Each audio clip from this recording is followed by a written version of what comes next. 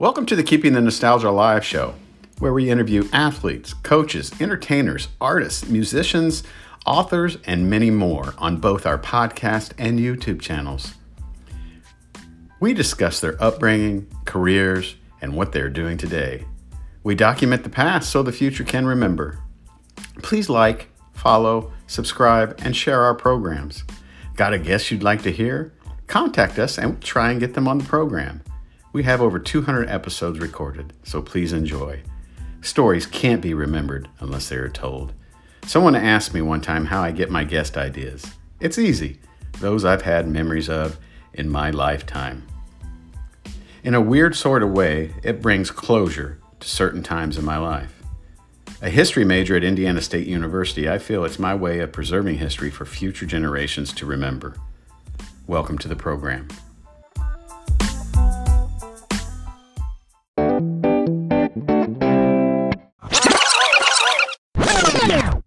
A basketball hero around here is treated like a god. I mean, how can you ever find out what he could really do? I don't want this to be the high point of his life.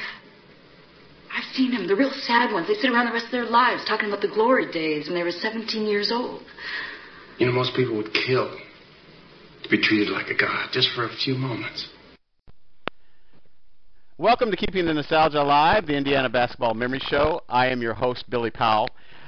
We have a great interview set up today. We're going to talk to a couple of authors of the book, We Changed the Game, 1967 to 1976, and it's how a new league, a small group of dreamers, and some amazing situations changed the culture of a city, which is Indianapolis, and the face of basketball forever. An interesting side note is that when I was 5 years old, in 1972, I got a transistor radio. And I used to, last night I was watching a movie and a little boy was reading or doing whatever he was doing at night underneath a blanket with his flashlight. Well, when I was a kid and I had my transistor radio, I would turn it on really low and get it at a right place up underneath my pillow and listen to the Indiana Pacers. I think it was on WIBC when I was that age, at age 5 back then. And that's what I did. I didn't have a flashlight and read books and magazines and stuff like that. I put a transistor radio underneath my pillow, and I listened to the Indiana Pacers basketball. And another interesting thing, go ahead. No, I was going to say, and Jerry Baker, his play-by-play, people used to turn the TV off and listen to Jerry Baker on the radio. That's how good it was. Oh, exactly. Great guy, too, especially with him calling the IHSAA games also. But and an interesting note, so we have two of the authors of this book on the interview today. And I will say this to Robin Miller, after reading a lot of stuff about you getting ready for this interview, you would be a great interview alone by yourself with some of the stuff that I read. I'd like to know if it's true or false. 99% true, brother, but I declined to comment because my attorney told me not to. So, and what's interesting with the Robin Miller, and Robin Miller was with the Indianapolis Star and from 1968 to 2001, and is raced midgets for USAC in the 70s, and is a racing guru. I finally get to tell Robin Miller that my great uncle was Wild Bill Cummings, Indianapolis 500 in 1934. Oh, speaking of wild men, oh yeah, he was a hell of a race driver. We might have seen him. So, like I said, these two authors, the only one that we're missing from the bottom is Richard Tinkham, who is one of the founders of the ABA. But the book is out now, and you can get it at Amazon.com, and you can also buy it from Hilton Publishing. So with that being said, I'd like to introduce Bob Nedelicki and Robin Miller to chat about this book and the process it took to make the book and what's coming up to promote the book, and tell us a little bit about the stories that are in the book. So if I don't know which one of you legendary people want to speak first, but go ahead. Nedo's idea, he goes first. Yeah, I'll kind of start it out. About 4 years ago, Dick Tinkham, who was the original Pacer owner and guru and the league counsel and did everything but clean toilets, I think, he and I are good friends, and I was at his house one day, and he was kind of chuckling because he was reading some article about a new book about the ABA, and I said, "What's so funny?" And he just laughed, and he said, "You know, I've been reading these books, and probably 98% of the stuff is totally wrong." And I said, "You're kidding." And he said, "No." He said, "Nobody knows the real stories." And I said, "Well, tell me a couple." So he began to tell me a few things, and of course the book starts out with the most amazing story about how in the second year we lose one game, they're folding the team, things like that, and I kept listening. You got to be kidding me! And I didn't know this stuff till 4 years ago, and then I relayed this to Bobby Leonard, other people, and they said, "You got to be kidding!" And so we sat and talked about this for a few weeks, and he just said one day, he said, we need to write a book somehow, but neither one of us knew how to write books. We had no idea what we were doing. So we hemmed and hawed, and we talked to a few people, and his daughter is actually a writer, but she does different kinds of stuff. We talked to her, but logistically it just wouldn't have worked. And all of a sudden I got a bright idea in my head that who's the writer that was the main reason that we went to write this book is because we were there. It's not a he said, she said, third person, or I thought this might have happened kind of book. Dick was there, and the story he tells is he lived it. I was there. I know the stories, and I was thinking, well, who else would be perfect to write this book? And, of course, Robin Miller, who was a little cub reporter who started following the team. They put him with the team when we first started. And I gave him the nickname Jimmy Olsen, cub reporter, which I think it's stuck to this day. But he was with the team. He traveled with the team. He didn't drink. All he drank was a strong Pepsi once in a while. But he partied with us. He went with us. We took him with us on the road, and he was a witness to all this. So I thought that's the perfect guy. I mean, this is a guy that's not saying, "Gee, I heard this," or "Somebody told me that. This might be right or wrong." Jimmy Olsen was there. So that kind of started this whole thing about 4 years ago. And 4 years later, I think none of us kind of thought maybe we'd ever get this darn thing off the ground. But lo and behold, we actually got a book to sell, and Hilton Publishing, who published it, which is another story, which we'll talk about a little later, got involved. And the book I know I'm surprised pleasantly. I know Jimmy Olsen was surprised pleasantly. The book is really nice, well done book. And the thing about it is, it's a fun read because our stories were fun, and the real stories are much funnier than fiction. And if you start reading it, you won't put it down. What do you think, Jimmy?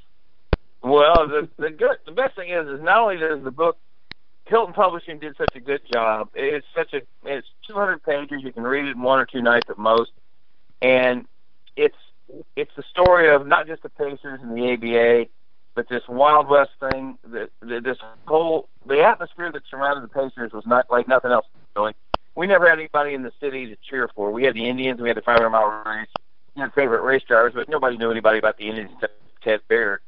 So we never had a team to get behind. So the Pacers were the first team that we ever embraced in Indianapolis. And to think that they started at the Coliseum and worked their way downtown, and basically the renaissance of Indianapolis can be traced right to the Indiana Pacers, because without the Pacers, without their success, without their popularity, I'm not saying downtown wouldn't have eventually gotten nice, but it wouldn't be where it is today without the Pacers. And Mayor Luger and Mayor Hudnut and Dick Tinkham and Neto and Mel and Roger and Freddie and Slick. And that's why when Neto goes out to eat or we're somewhere or with Slick and people still come up and they're so happy to see. I mean, these guys meant so much to Indianapolis. And I think what comes across in the book is what a wild-ass, fly-by-night thing the ABA was, how the Pacers the Pacers, 2 or 3 times almost folded, how we got Mel Daniels, how Neto signed his contract, the Reggie Harding stories.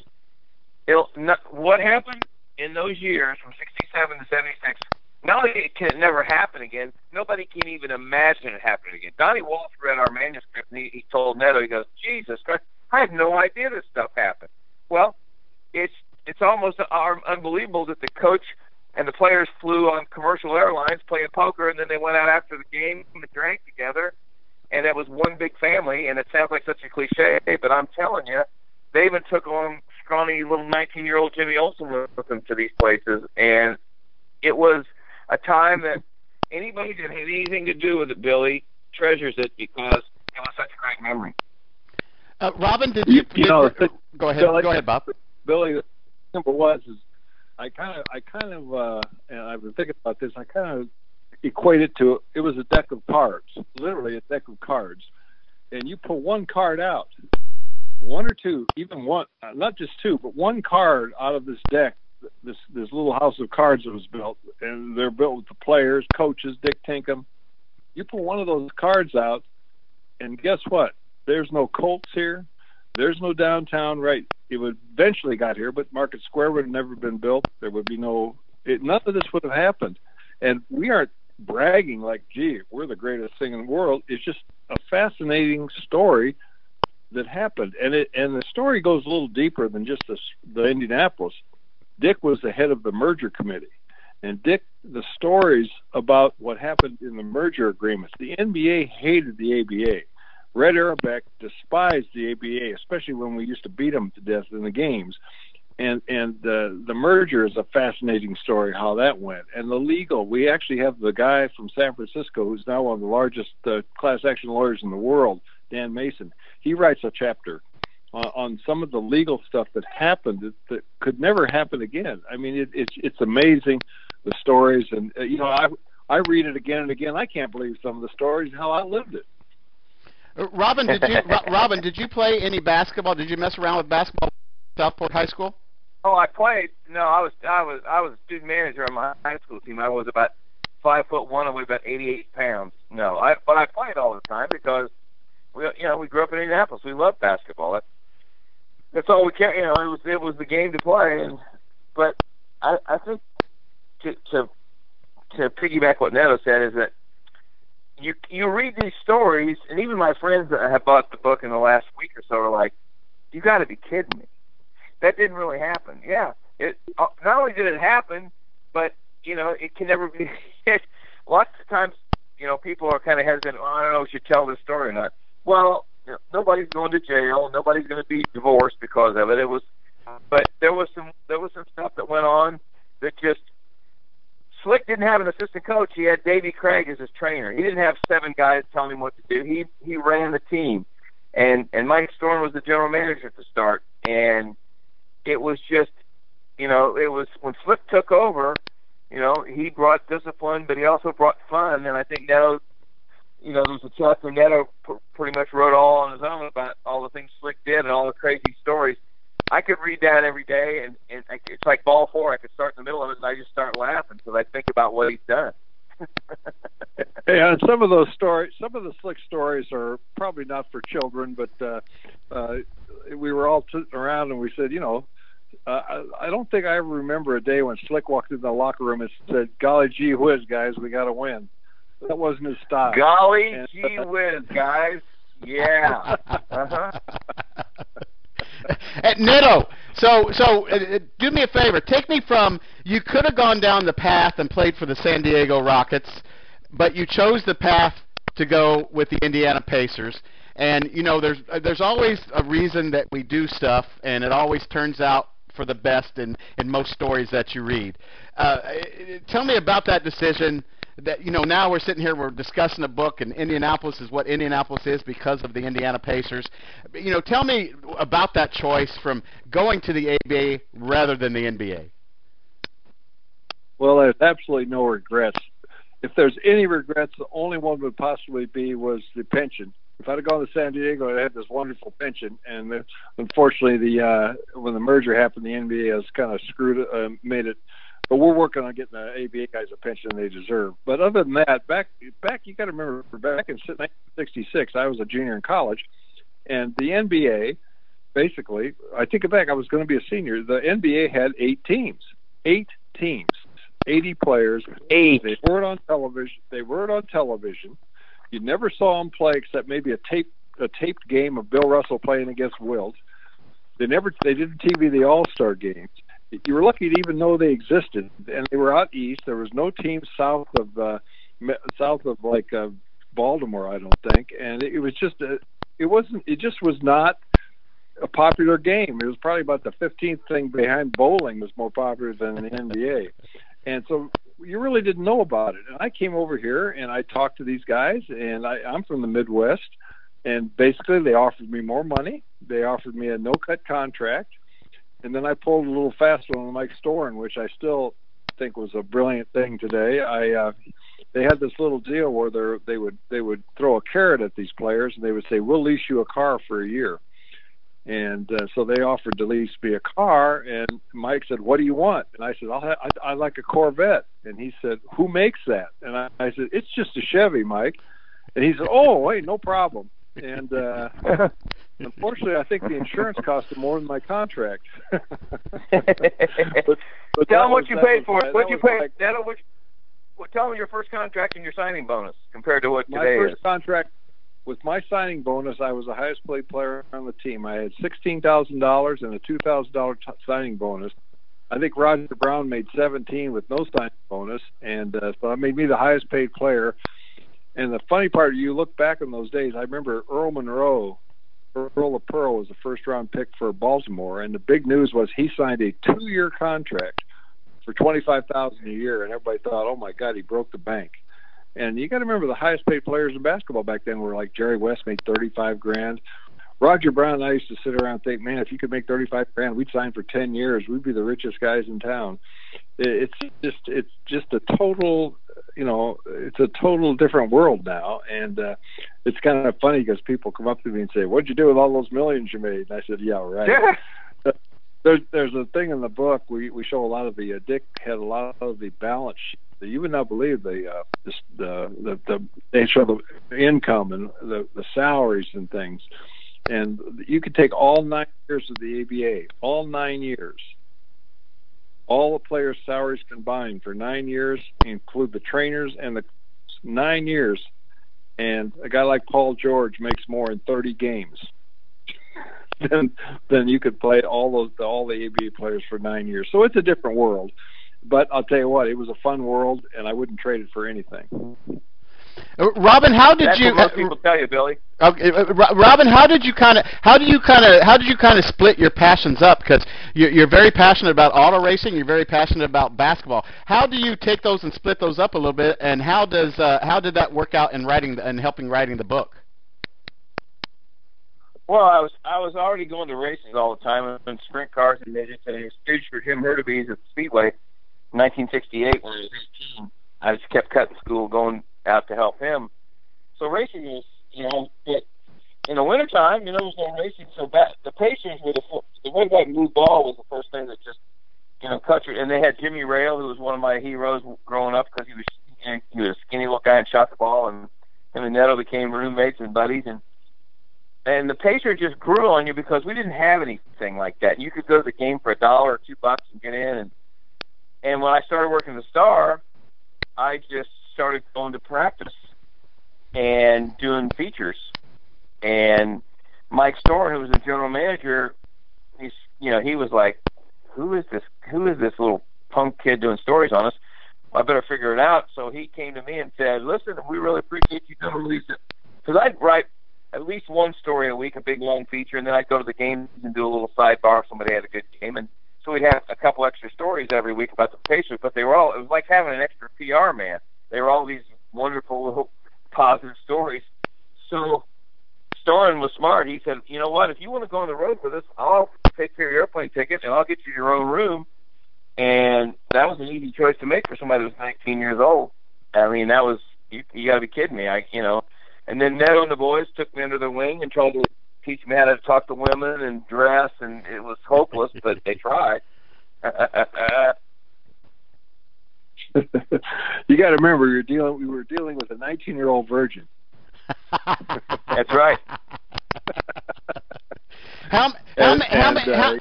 How many of the players were involved in this book-making process? How many former ABA players did you guys get stories from, or what was the input like, or how was it received from former ABA players? Well, I mean, thankfully, I'd interviewed Roger Brown at length in 1994, and he passed away the next year, and 2 years later. And then I had some notes for him from the 80s. And I had enough to write a book on Slick all the time to interview him. But when Neto and Dick and I decided to do this, then I called Storin, Freddie Lewis, Oliver Darden, Jimmy Rail, even John Barnhill before he passed away. So I got all the guys, and Billy Keller, Darnell, George McGinnis. Everybody is that should be represented is represented. Now we've lost a few guys. Jay Miller, his old roommate, passed away, and I got a whole Mark Becker out in Phoenix, one of my best friends. He was part of the first championship team. So everybody is represented, plus old stories from Bob Collins that I had taken notes on. He was my boss at the Star. But he was really the impetus to get the Pacers going. You got to remember, Billy, the Pacers joined the ABA for $6,000, and now the franchise is worth almost $1 billion. Think about that. Not bad, huh? Not bad. Go ahead, Bob. The thing about the book is, the reason I came up with that, I came up with this phrase, "We changed the game." Believe it or not, I own one thing I did right, I guess, in my life is I own the United States trademark on that phrase now. "We changed the game," and it came from when I started working on trying to help guys, help all of us get our rightful pensions. And I put that on the stationery, and it kept jumping out at me, so I went ahead and filed for trademark. Took a while to get it, but I got the trademark rights on that, and I thought, man, it's a perfect title for the book, because the book not only talks about the Pacers, but when you get into the merge and you get into the NBA parts and things like that, the ABA changed basketball. Basketball was dying back then, and if you look at the game today, Walt Frazier made a comment, and we have it in the book. Walt Frazier made a comment last year in an article. He said, "Today's NBA is the ABA." And if you take a hard look at it, the only difference from the ABA game today is the ball. And maybe one day they'll change the ball where it should be, You guys have a great quote on the front of the book, and of course it's from the legendary Bob Costas. It says, "If you love the ABA as I did, or simply curious about a fascinating slice of sports history, you will love this book." How? I know he was with the St. Louis Spirits, correct? Mm-hmm. Right. And what did he? Bob, go ahead. Bob's been helping me. He's been a big help in our pension fight over the years, for like the last 8 years. But Bob is an ABA diehard. Just like it's kind of like I hate to say it's kind of like a drug. Once you try it, you love it. Okay, and the ABA has got a very kind of it's almost like a cult. The people don't know about this, but people want to know. A lot of the younger generation. I had a friend of mine that's a teacher from Illinois called me and said they were going to teach us a class on basketball, and he said all the kids wanted to know about the ABA. So he called me and asked me some questions, and I basically told him, buy the book and you'll learn a whole lot about it. But Bob has been a great help to us, and we sent the manuscript to Bob. We didn't tell him what to say. He wrote if you look on the inside cover, he wrote a whole thing about the book, and he basically said that the truth is the ABA Indiana Pacers were it. They're the ones that held the league together. They're the ones they were the team, and it was very complimentary. And I really am grateful to Bob. That was a wonderful thing he said. And we also got a nice thing from Sam Smith, the writer out of Chicago, and Peter Vesey also. But we did not force him or pay him or do anything, and we were all, I know Robin and me, we were thrilled with Bob's endorsement. And what's been the initial reaction to the release of the book? What do you think, Robin? Well, I had dinner last night with about 10 guys, and they all went to our signing Saturday, Sunday and bought it. They've all read it. It took them a day and a half, 2 days to read it. And, they're like, man, I couldn't put it down because I kept wanting to go to the next chapter. And that's what you want. That made them laugh, and it educated them. That's all you ever want to do in a book. You got to entertain people. And it's not because I wrote it. It's what I wrote about. The story almost writes itself because it's so hard to imagine all these things happening in today's society. Well, they couldn't happen today. But I think the reaction has been, it's 200 pages. It's not a bunch of statistics and box scores. It's a people story, but it's one funny story or one unbelievable story after another. So that keeps your attention. And I think it starts out kind of holding your attention because it's the seventh game of the first round of the playoffs when they beat the Kentucky Colonels and probably turned the city around that night, all the way to the end of the chapter, the end of the book, which the Simon brothers rescue the city and save the franchise. So it's just I told one of my friends, he said, man, he goes, I'm not saying this because you're my buddy, but he goes, I've read it twice. He goes, there's so much stuff in there that I had no idea ever happened, and I lived right here, and I used to go to the Coliseum. You just couldn't know the things that Dick Tinkham and Neto knew. You couldn't know unless you were on the inside, and that's what makes it good, because everybody pretty much tells the truth in this thing. It's not sugar-coated. It's not third-hand. It's not a quote from the old Indianapolis Times or the Star of the News. It's just the way it happened.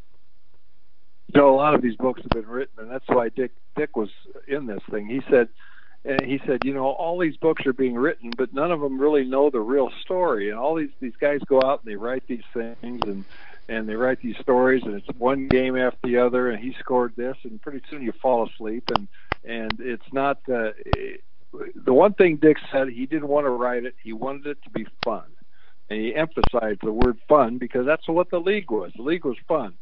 And I think, you know, my wife is a voracious book reader also. I'm not as much as she is, but when I read a book, if it's a fun read, I like to read it. If I start reading and just one page after the other, repetitious, you put it down. And this is a fun book. I mean, it's just a fun, but it's a true book, and I'm really happy that all the stories are getting out. And there's so many players in the league and so many people that people know nothing about. So, you know, who knows? Maybe, you know, the people that like basketball history, for the real history, are going to be really. I've had people actually call me and said they one quote, a friend of mine called me and said, "Is this stuff really for real, or did you make it up?" And I said, "Nope, it's for real." And the guy said, "Wow." He said, "I can't believe some things that happened." So, you know, that's kind of the gist of the book. Facts are much more amazing than fiction sometimes. People don't have time to read 400 or 500 pages nowadays. This is the perfect size. They really don't. And like, I'm reading John Fogerty's biography now, and I love John Fogerty, but I'm like, there's so much minutia, and he gets off on these tangents. I just get back to the story. What's good about our book is it brings you in right at the start. You mean the Pacers almost folded the second year they played? What? And then all the way through their you know, Jerry Buss owned the Pacers for a couple days. Huh? What? Mel Daniels cost us $75,000 because Dick Tinkham made a deal on the back of a napkin after, you know, having a few cocktails in the morning. I mean, he went to Lou Alcindor's house and tried to sign him for $1 million and a fur coat for his mom. There's so many outlandish, crazy things that happened, but that's the way the ABA was. It was Wild West and tennis shoes. And that's why people still gravitate towards it, because they have such fond memories of it, because it was so much fun. It was so exciting. I mean, Neto was in a game. The Pacers scored 177 points one time on a Sunday afternoon in the Coliseum. It was an all-time pro basketball scoring record, and I think it might have been a game Don Crick did for CBS. It was 177 points. Are you serious? I mean, it was awesome. So, well, you know, a story about that. I don't know if you remember Babe McCarthy. He was a great coach. They called him Magnolia Mouth. He had his southern drawl, and he talked like this, and he talked to old. He said, "Hi, Neto, how you doing?" and all this stuff. And he came in the locker room. The story was, after we had that 177-point game, you know, we played Pittsburgh and we beat them. And he came into the locker room and said, "Boys, this is another team." And he said, "Boys, I just heard on the radio that Pittsburgh scored 140 points against them Pacers." And everybody thought, "Wow, they kicked their butt." He said, "But guess what? The Pacers won by 37. And that was a story that went around the league. I remember Mike Butler, I think, was playing for Memphis, told me that story, and he said they laughed till they about passed out. But just little things like that happened are fascinating, and I think people are going to really enjoy. I'll tell you one chapter, and I can say this on your podcast. The name of one chapter is "Which One of You Assholes is Tinkham?" That's the name of the chapter. And the reason the name of the chapter is Dick was the head of the ABA merger committee. And the first merger meeting they had in New York, they walked in this big office, and Ned Irish, who was the president of the New York Knicks and the big honcho in the NBA, as they filed in, Ned Irish stands up and says, "Which one of you assholes is Tinkham?" And Dick kind of raised his finger and said, "That be me." And he said, "Well, let me tell you something." He said, "Let me tell you something, Tinkham." He said, "First of all, we don't like being sued. And number two," he says, "I'm going to tell you right now for a fact, there's two things. There may or may not be a merger, but there's going to be two things that will never, ever happen." He said, "The first thing that will never happen, we'll never use that damn ball you're using. And number two, there will never, ever be a three-point play in the NBA, period." And that's exactly what he said. Wow. Well, guess what? He was wrong on one of them. Yep. You know, like that people, it's just say, "Wow, did that really happen?" That's funny. You know, you almost from what we were from what we've been talking about. Wow, did that really happen? Could be the title of the book. Yeah, but it actually now came up. It did change the game. It changed the way we looked at it and the way it was played. And the NBA finals used to be on tape delay unless it was on Monday or Tuesday, and then if it was during prime time, they didn't show. They showed it on some other foreign cable network. I mean, nobody cared about pro basketball. And Slick was a great person to bounce all those ideas off of because he was a player coach in the NBA. He was a player in the NBA. And he knew the game. He said himself, this game was in trouble because the Celtics won every year and nobody cared. And there was only 80 players and that was it. So, Neto could have made the NBA. Roger Brown got blackballed. Mel could have made the NBA, but they took the flyer on the ABA, and it all worked out. But how it worked out and the way that it got to where it was and the merger is just an amazing odyssey of 8 years that people are just wouldn't believe. There's some interesting social things too about the book. Back in this, you got to remember, this was the '60s, and there was a lot of problems. You had Vietnam, had the racial problems, and all this stuff was going on. And Indianapolis, we opened my bar up, okay? And Indianapolis back then, there was nowhere in Indianapolis where the blacks, whites, people mixed and had a good time. But that wasn't the case at my bar. And I've talked to a lot of the people in India, black leaders, white leaders, and they agree that the Pacers brought the city together. There was no racial problems. There was none of this stuff. It was like a healing for the city, and it kind of happened that way in the league too, because back in the early '60s, they had an unspoken, and I think it was terrible, but they had an unspoken limit. There was no more than 2 black players on a team.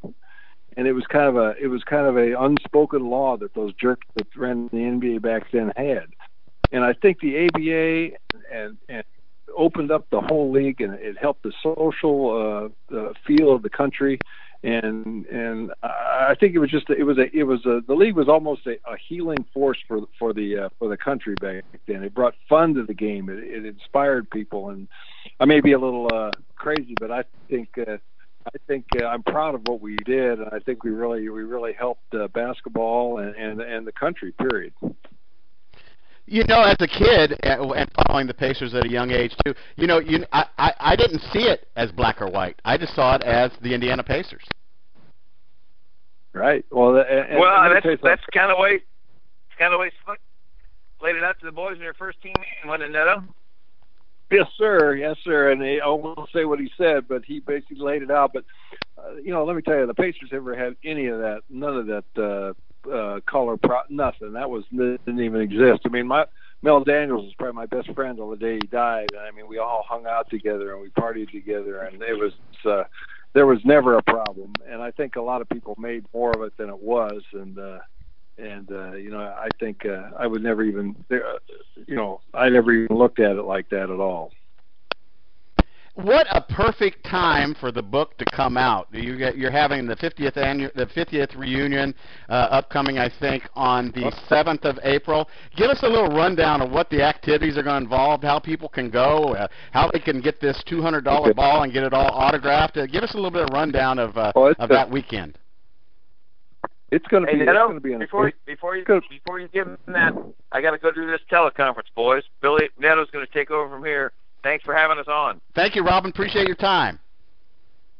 Okay, hey, Robin. Thanks again. Bye bye. Yeah. Robin. Where are you really going? No, I'm getting on the NBC teleconference right now, buddy. You got a date. I know you got a date. I got to work for a living. I'm not like you do. I'm not. Billy.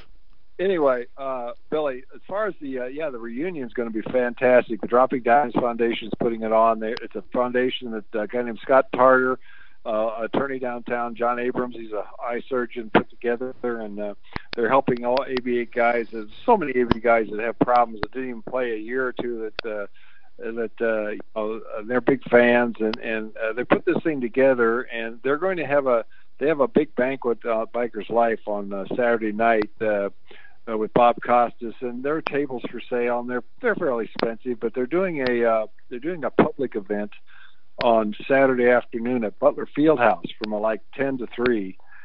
And they're going to have all the players. There's going to probably be 100 players up there. Everybody from Julius Erving to Spencer Haywood to people you've never heard of probably. And they're all going to sit in a row. And like Guinness Book of Records, I guess, is going to be there. It could be the largest single signing ever. And they have these replica ABA balls that the charity is going to sell for like $250. And when you buy that ball, you can walk through the line and literally get 100 autographs. I mean, you can get 15 Hall of Famer autographs, where normally you go to some of these shows, they charge you $100 for one autograph. And it's going to be really cool, and we're going to be selling our book there, and they're going to have a card show, and people can mingle with the players. I know the mayor's coming. The two of the U.S. senators are going to be there. Hopefully the governor's going to be there if he can make it. Rupert is going to be there from Survivor, and they're going to have a ring presentation to all the players. So for the public, it's going to be a really cool deal. And actually, next week on the 24th at the card show at the Legion Hall on 126th Street at Fishers, they're going to have a book signing.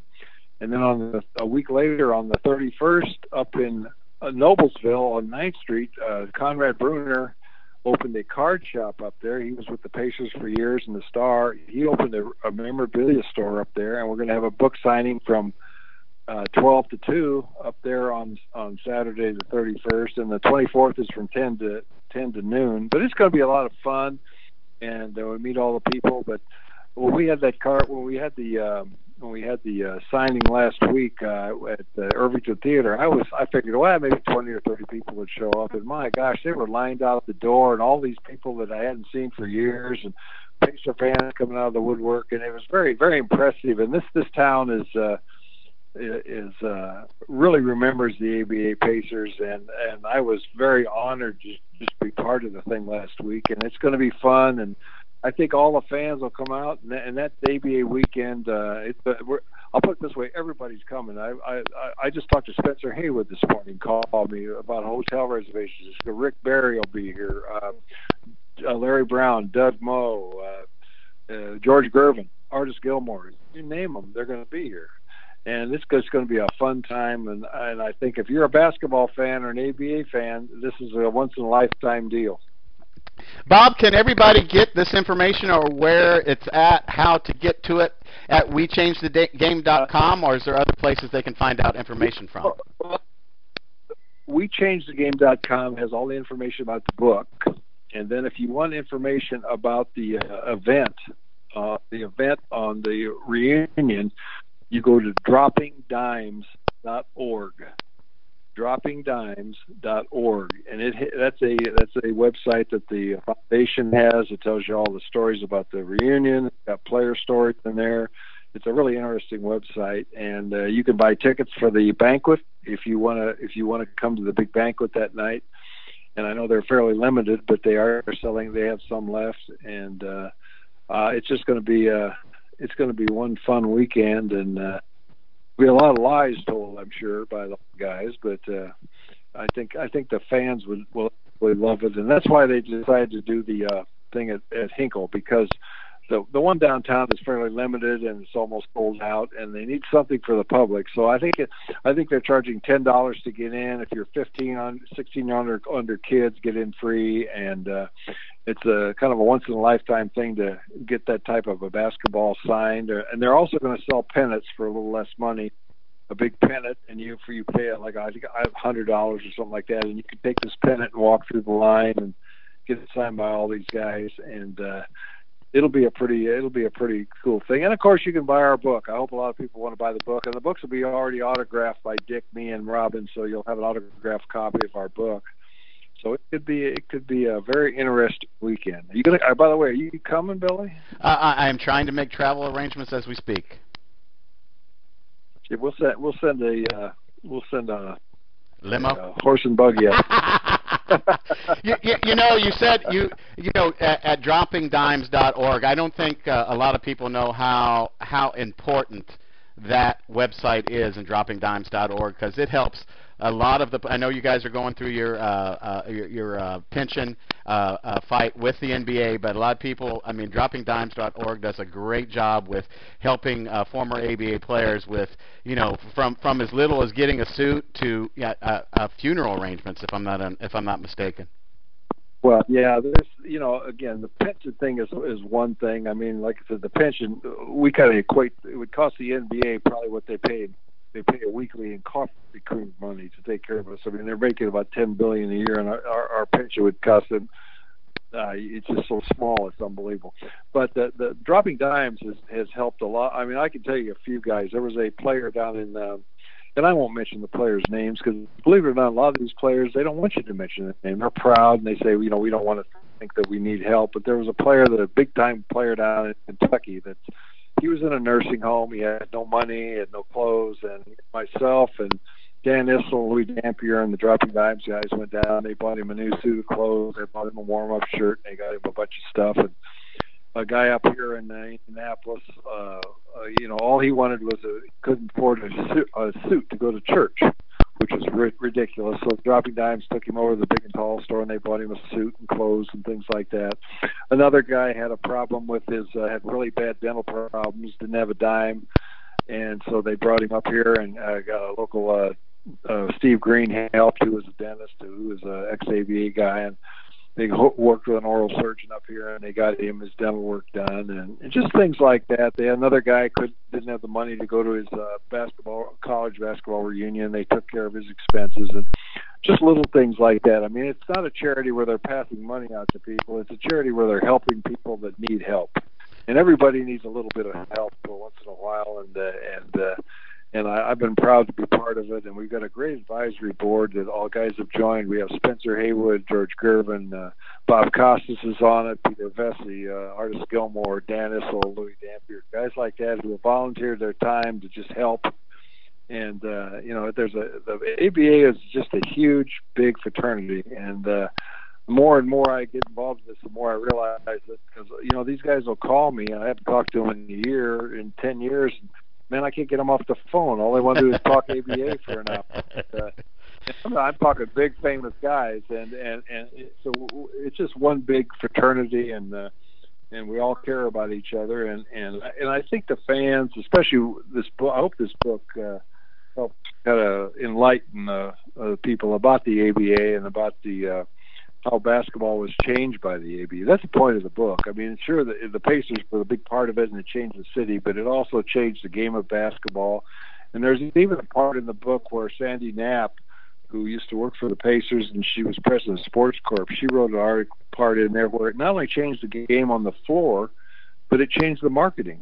We brought cheerleaders into the game. We brought halftime shows. We brought, they didn't have mascots back in those days. I mean, the ABA made it a show, made it a fun event for people to come, and that's what the NBA is today. If you ever go to a game, half the stuff is they have halftime shows. They have between quarter shows.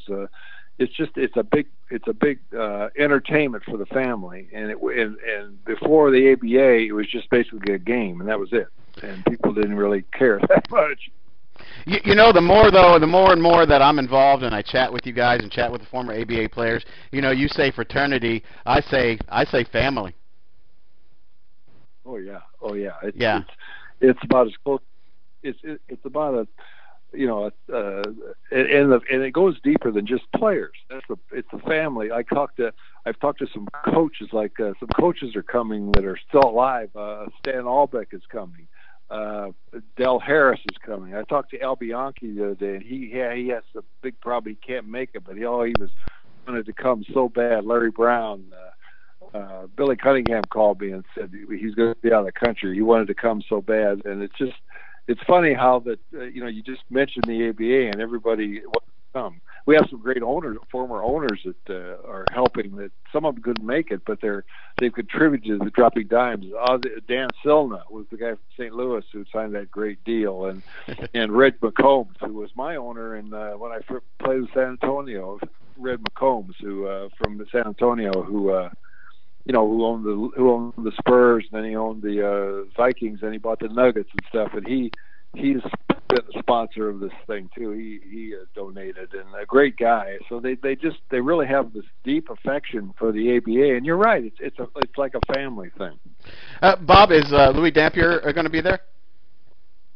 Absolutely, yeah. Little Louis coming, and now did Dan's coming. Did someone have to drive down and tell Louis that he had to come up, because he doesn't answer his phone? Well, I know he never answers his phone, but the funny thing was, I emailed him. I emailed him and Dan Issel at the same time, and I said, "Guys, I need your ring sizes because they're giving these beautiful rings to the guys that are coming." Yeah. And I'll be damned, Louis got back to me before Dan did, and I called Dan. And I said, "Guess what? Louis got size before you did." And he wrote me back. He said, "I am really, really depressed. This hurts, because you're right. You call Louis, he might call you a month later." So the name of the book is We Changed the Game. It's available at Hilton Publishing and Amazon.com. I've had a couple people comment on how fantastic the book is. Go get it today. Also, go to droppingdimes.org. Go to WeChangeTheGame.com. Find out about all these events that are going to be happening in that first week of April with the ABA. You don't want to miss out on the book, nor what's going on during that 50th reunion. Bob Nedelicki, it's a pleasure. It's an honor for me to chat with a legend like yourself, and I appreciate your and Robin's time. Hey, Billy, it's always great talking to you. You're a true fan, and you're a basketball guy, and we like basketball guys. Well, thank you so much. I look forward to it.